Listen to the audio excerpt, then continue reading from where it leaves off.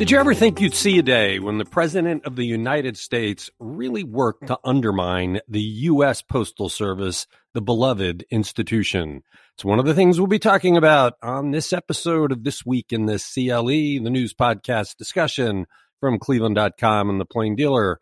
I'm Chris Quinn, here with my colleagues Chris Warnowski and Jane Cahoon, who had a late night following the Democratic National Convention. You a bit tired this morning, Jane? Oh, a bit. Right. But I'm here, ready to go. Let's get to it. What is that giant dismantled mail sorting machine that's sitting discarded behind the main Cleveland post office downtown? And how does it figure into President Donald Trump's attack on the Postal Service? Jane Cahoon, this one is a mind-boggling development in the presidential campaign. We actually have a sitting U.S. president that is working to undermine one of the most beloved institutions in the country, the U.S. Postal Service, and now Cleveland has a part of it. What's this one about? Yeah, as in many other cities, we've got machines and equipment that have been taken out of commission. We've got idle equipment sitting outside the post office in the rain. And a Postal Service spokesperson on Monday assured us that this was some machine that was only handling magazines.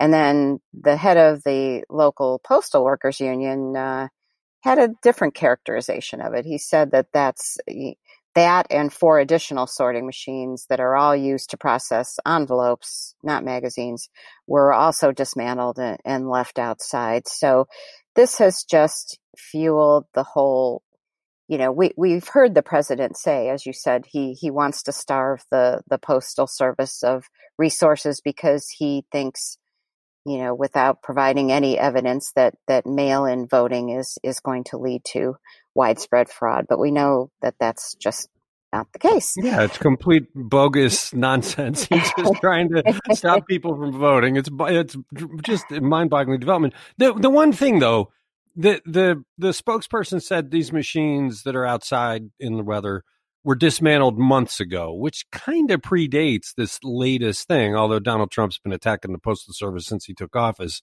Is it possible that these machines really aren't needed because there's so much less mail to process these days because we all communicate electronically? Well, the union guy said that all 5 of these sorting machines had been in use until a couple of weeks ago. So that timetable is in dispute.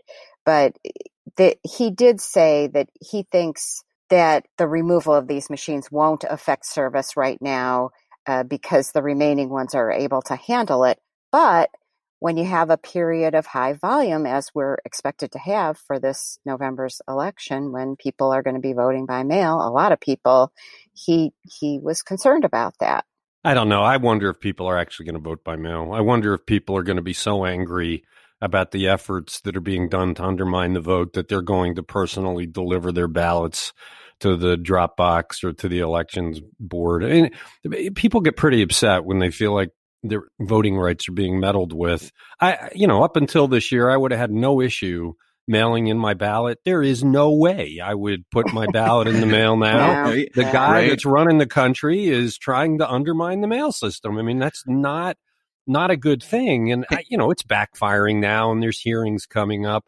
Even Dave Yost, the Republican, the Attorney General of Ohio, got involved yesterday. What did he say? He sent a note to the president. What did he say? Right. I mean, I was going to say how obviously Democrats are all up in arms about this, and they're going to come back into session, and they're having these news conferences around the country today, like Tim Ryan's having one in Akron and another one in Youngstown. But as you said, Republicans are getting in on this act too, with Yost writing to Trump and asking him to delay any operational changes at the post office until after the election.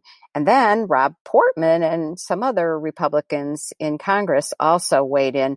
They were much more polite and diplomatic. What a shock. Oh, wait, Rob Portman not taking a strong stance on anything? Like thanking Louis DeJoy for his service, the Trump appointee who was like a mega donor to Trump, who's behind all these changes now, and, writing to him, I guess, and just asking him to, take a look at this and ensure accurate and prompt delivery of election-related materials. Yeah. Can I just say, I think I appreciate the fact that Dave Yost actually spoke out about this, but he did it under the guise that what is happening right now has some worth and some meaning. It's almost like he's saying, like, don't do this. And he's assuming that what is happening with the Postal Service is being done for a good purpose, like that it's being done to help create efficiency within the system. And it's like, no, this is a pretty explicit attempt to undermine the election. So, while I appreciate but there has been a long-standing debate, and we talked about this yesterday, about the future of the Postal Service, because it has lost a lot of its mail because people communicate electronically. And you pointed out yesterday, this should be looked at as a service to citizens for communication, but there are people that believe it should be a self-sustaining business. Yost clearly is on the side that this is not a good business model, which I think you made a very good argument. Right. It's not a business model. It's a service. That's what government is, education and all these things. But there has been a long-standing argument that the U.S. Postal Service needs to be self-sustaining. Well, come on. The education system can be profitable. Ask all the charter schools and Betsy DeVos. I think like what we were give me a break. What we were talking about yesterday with this was like, is this a fight you really want to pick? And I think the Republicans are recognizing that a lot of people depend on the Postal Service for their medicines and their Social Security checks, and people in rural areas are particularly dependent upon it. So, I think the Republicans are getting in on this because they realize that it's a loser to condemn the Postal Service. If they do it the way Portman did with his lame, weak communication, doesn't mean anything. This is an attack on the Postal Service. There's no way you can argue that it's not. And everybody, regardless of party loyalty, should stand up and say, stop this right now. This is a vital service. There's nothing to replace it. You are way beyond your skis. Stop it. And yet you don't get that. You get mild-mannered Rob Portman, OG, which, has been the hallmark of his relationship with Trump. I really appreciated Dave Yost taking a hard stand, even though you may disagree with his underlying argument that after the election it needs to be cleaned up.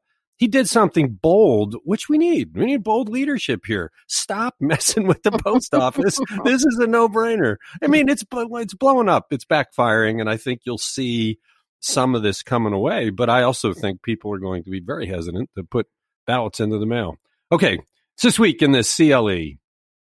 What have we learned about the reasons for the arrest of an Ohio correspondent for InfoWars, the website that trades in debunked conspiracy theories? Chris Ranowski, I have kind of a love-hate relationship with this story. It's a story that's generating lots of buzz, but it's so stupid. So yeah, what do we find out? I hate it, and I would love to talk about something else. But anyway, this is Laura Johnston, and I please don't dox me. So we learned a little more about this story yesterday, and it turned out it is not the deep state conspiracy that we were told it might be over the weekend. I have it on good authority that the Clintons and George Soros do not control the Portage County Sheriff's Office. But you say. So I say, right? That's what they want me to believe. So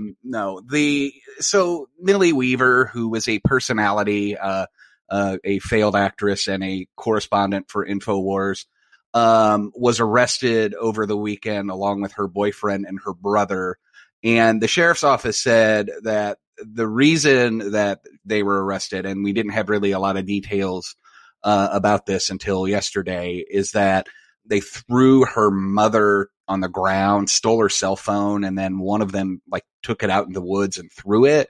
And the reason they are accused of doing this, or that police believe that she did this, was because the mother was recording audio of the trio verbally abusing her, and they noticed the phone in her back pocket, and they attacked her, according to police. And so the sheriff's deputies showed up and they started talking to these three people, the boyfriend and the brother and Millie Weaver, and their stories didn't kind of line up, and it's in the sheriff's deputy who wrote the report specifically said the story did not stand up to basic scrutiny in the form of basic investigation.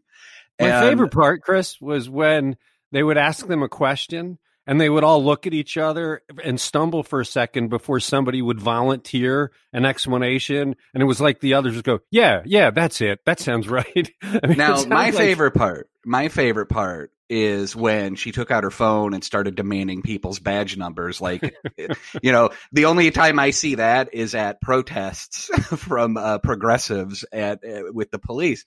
But, one thing we left out of the story, and, because we'd mentioned it in earlier stories, there was a GoFundMe that was set up for her that's raised over $150,000 right now.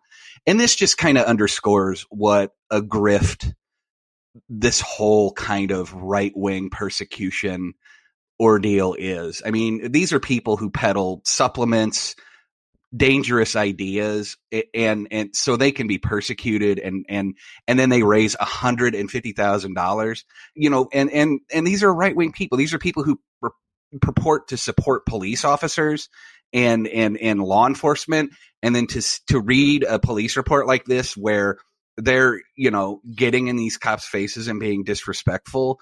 It's strange. It's interesting to see them being treated the way that they discount this kind of stuff happening to other people. And to see them, and by all accounts, I mean, I like reading this report and reading the story that Corey wrote. These cops did a very thorough investigation on what could have been a very easily dismissed domestic violence. Well, but let me push on that a little bit, because that struck me. I mean, they put a lot of work into this case. There are times I don't think Cleveland police puts that kind of work into a homicide. So does that give rise to an accusation that they only did this because they were trying to take out the InfoWars correspondent? Or is it just that out in that county, they do a much better job of investigating all crime? Well, I mean, look, it's smaller communities. Police have more time to address things like this in a thorough way. One of the remarks was that this had nothing to do with their political beliefs or what she chooses to publish. That was according to the prosecutor, and you have to understand that they might be investigating the fact that they were taking advantage of this mother or elder abuse, or, I mean, there's domestic violence, when you open that door a little bit and you see that, they're throwing this woman on the ground and they're verbally abusing her, as police say they are. Well, they're probably trying to see if something else is going on there. But they also told them, the police, that she was starting to have dementia and she lost her phone 2 days ago. I mean, they portrayed her in a really bad light that the police could figure out wasn't true. Look, I salute it. They did a great job, and it appears, investigating this case. I think there are people in Cuyahoga County that wishes they got the same kind of investigations on their crimes. Right. This week in the CLE, did Ohio play a significant role in the Democratic National Convention's opening night? And what else happened there? Jane Cahoon, this is a talker. Everybody wants to talk about the Democratic National Convention with Michelle Obama and all the things that happened. And our news peg for bringing it into this podcast is former Ohio Governor John Kasich, one of our very favorite people. I say facetiously. Well, first of all, we got our first taste of what a virtual convention looks like, which was just so interesting. I mean, on some things they did a really good job, like the national anthem. I mean, it was really moving, and where they had all these many faces singing. And but anyway, I'm going off on a bit of a tangent. Yes, the news that we covered was John Kasich's speech, which was pre-recorded. So here we are watching it like after 10 o'clock at night, and we see John Kasich like standing in this field in Westerville, Ohio, at the intersection of two paths. Does that sound familiar? That's one of his favorite themes. He wrote a book by that name, but it was also the theme of his first gubernatorial campaign about, we have two paths, which one are we going to choose? So that's the theme he chose for his speech. And it was, he talked about Joe Biden and what a good person he was. And I think he obviously was chosen because he's a Republican and he's trying to appeal to those Republicans who are disenchanted with Donald Trump. But he was trying to reassure Republicans that Biden wasn't going to go all lefty after getting elected, and he was confident in that. But anyway, though, go ahead. What really disappointed me about him, look, we've written numerous stories about the different faces of John Kasich. He's a chameleon. When he started as governor here, when the path he was talking about was the one the bus goes down that'll run you over if you don't work with him. And he would claim he was Tea Party before the Tea Party, but by the end of his term, he was Mr. Soft and friendly, and I want to, treat people right. But 2 hours before the speech, he took a shot at AOC, saying that the party's gone too far left. And that's not conciliator. That's not trying to unify the country. That's creating division. It just undermined his whole message. And it's an interesting highlight of the Democratic Party that there is this rift about how far left it should go and how middle of the road it should go. I just was stunned that the unusual nature of having a Republican speak at the Democratic National Convention and then just before to do something like that, I think it undermined his message. Right. And it's weird. It's sort of like they wanted to have a little something for everyone. They did have other Republicans like Christine Todd Whitman and Susan Molinari talk about, how they were supporting Biden, but they also, had Bernie Sanders appealing to the left and, the farther left. And so it was interesting how they put the whole thing together. Well, and really, the message isn't about the Democratic Party. I think the message that everybody's trying to get, what you've done is unify a whole bunch of people with competing interests who just want Trump gone, that they look at where this country is, the lack of leadership he's shown on the coronavirus and a bunch of other things, and what the country will look like if he's in for another 4 years, which can be pretty frightening. And Michelle Obama is the one who really crystallized all that. And I mean, she is just such a fantastic speaker. She blew everyone else away.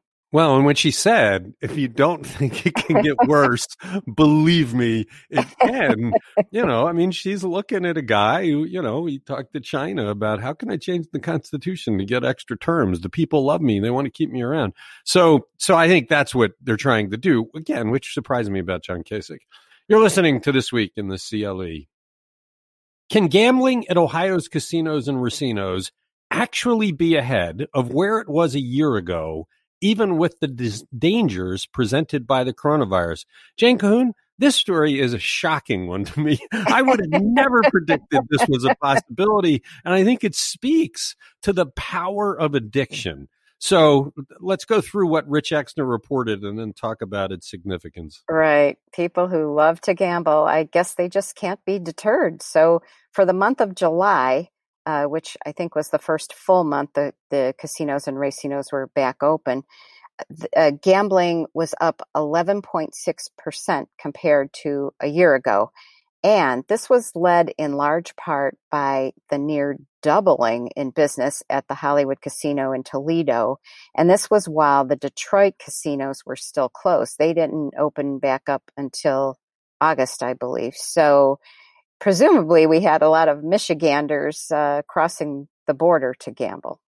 But in Greater Cleveland, the numbers were up when you combine them all. And in most of the facilities, there was more money spent on gambling this year in spite of the coronavirus than last year. It was up like 2.1% overall in the Greater Cleveland, Akron market. Most people are working really hard to avoid the coronavirus. They're taking limited trips to stores, and the movie theaters are still closed, and theaters are still closed, and sports is all closed down.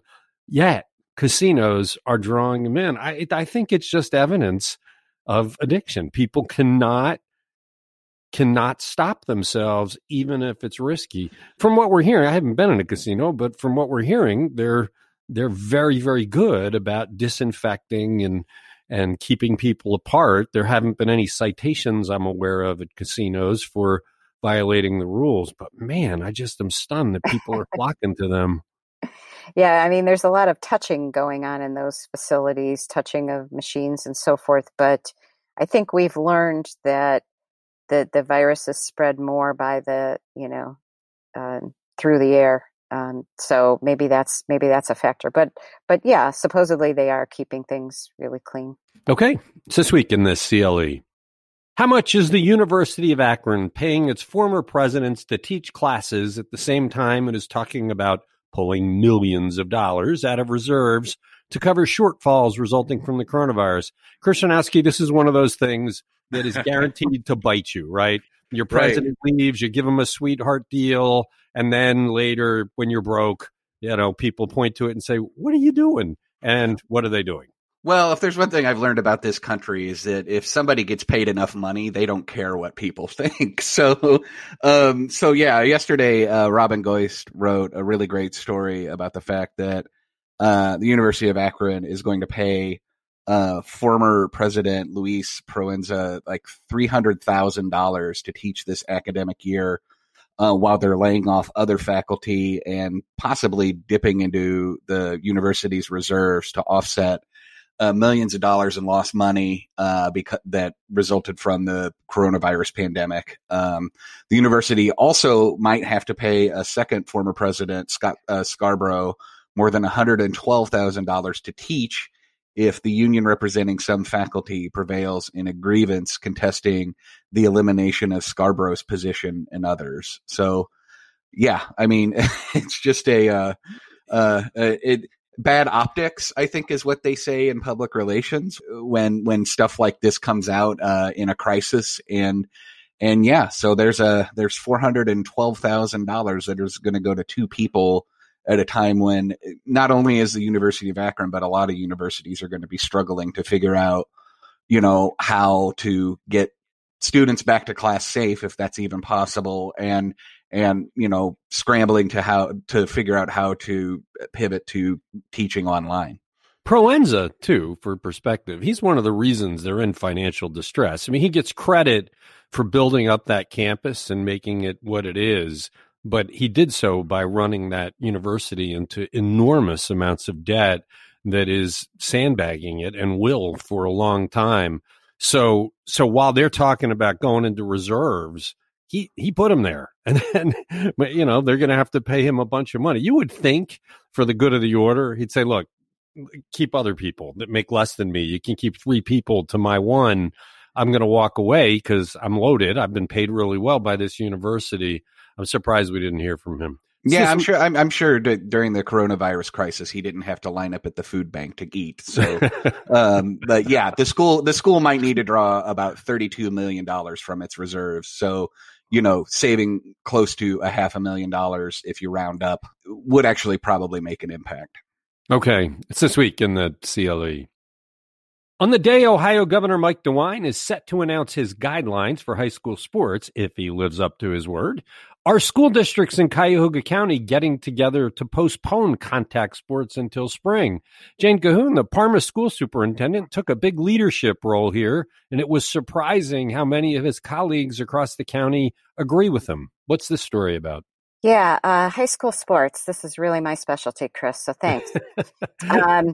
Actually, he circulated a petition, and it was signed by 22 of the 31 school districts, as well as the Brunswick schools in Medina County.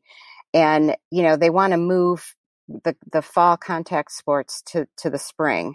And, I guess the way they described it is, we see like Ohio State and the Big Ten not playing, and I think they've accepted that the non-contact sports can go forward, but they're really concerned about the contact sports like football and soccer.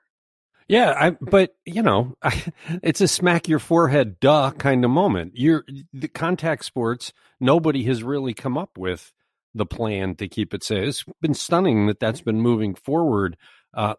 So I guess in one hand, it's not surprising that 20 plus of the school districts would get together and say, yeah, what are we thinking?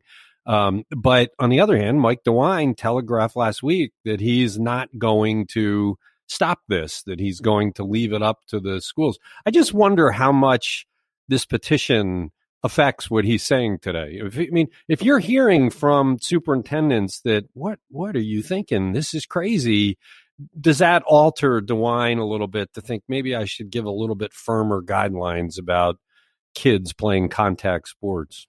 Yeah, it's hard to say. I mean, it's one county, so who knows what's going on across the rest of the state. And we know that the decision about Ohio State got so much pushback from players and parents and so forth. So it's really hard to say. But you're right. DeWine did strongly hint that he's going to let this go forward with some strong protocols in place. And there is a big difference between high school football and college football. College football is a big money machine. Whatever they need to do, they got the money for it because they rake it in. School systems don't have much money. And so keeping those kids safe, if it requires some spending, they really don't have the means to do it. So it's going to be a big day if Mike DeWine, sometimes when he announces what he's going to do, he comes in and says, okay, I'm not doing that today. I'm not ready. But as of right now, we're expecting to hear from him on high school sports. It's this week in the CLE. Why do doctors in greater Cleveland and elsewhere in the nation say a Russian coronavirus vaccine seems too dangerous to use? Chris Ranowski, when this story first broke, the talk was that they didn't finish the protocols. But in our story, I saw a different kind of fear, a fear that an untested vaccine can give you an odd condition that actually makes the coronavirus more dangerous for you. What's that one about? Yeah, so it said there's a possibility that the Russian vaccine could actually give you ADE, which is, we've talked about ADE quite a bit before, the antibody dependent enhancement. And it has been present in past respiratory virus vaccines, such as Zika, dengue, and RSV, along with other types of coronavirus. And it happens when somebody is exposed to the disease. The side effect can happen naturally, or if someone gets the vaccine is then exposed to the actual virus. So, I think you can full stop just say untested Russian vaccination. I think that answers the question of why doctors here and elsewhere are probably a little leery of this. I think, as Cameron Fields pointed out in his story, that they basically just kind of skipped phase 3 of the testing process, which is kind of an important step in a vaccine's development, which is where thousands of people get tested and studied to determine the drug's benefits and drawbacks. And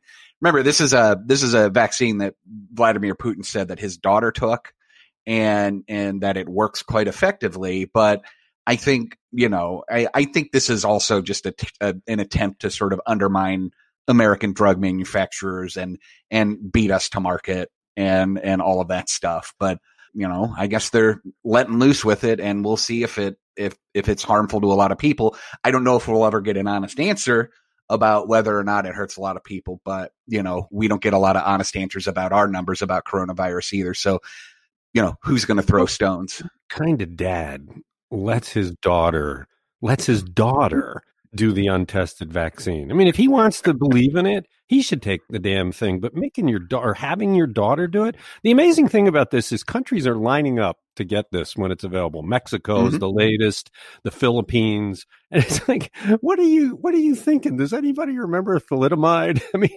untested drugs are dangerous, man. That's why there's long-term tested protocols for making sure things are safe to use. And it boggles my mind. I put a question out on my text service to people, and it was pretty much unanimous. There's no way anybody that sent me a note would take this vaccine with its current state of testing. Look, if you believe this is going to be effective or does it pose some risk, I got a warehouse of hydrochloroquine in Florida to sell you. Okay, we'll leave it there. It's This Week in the CLE. All right, good discussion. We went deep on the post office today. We're going to have to leave Dave Yost's money-saving work for another day. Thanks, Chris. Thanks, Jane. Thanks to everybody who listens to This Week in the CLE.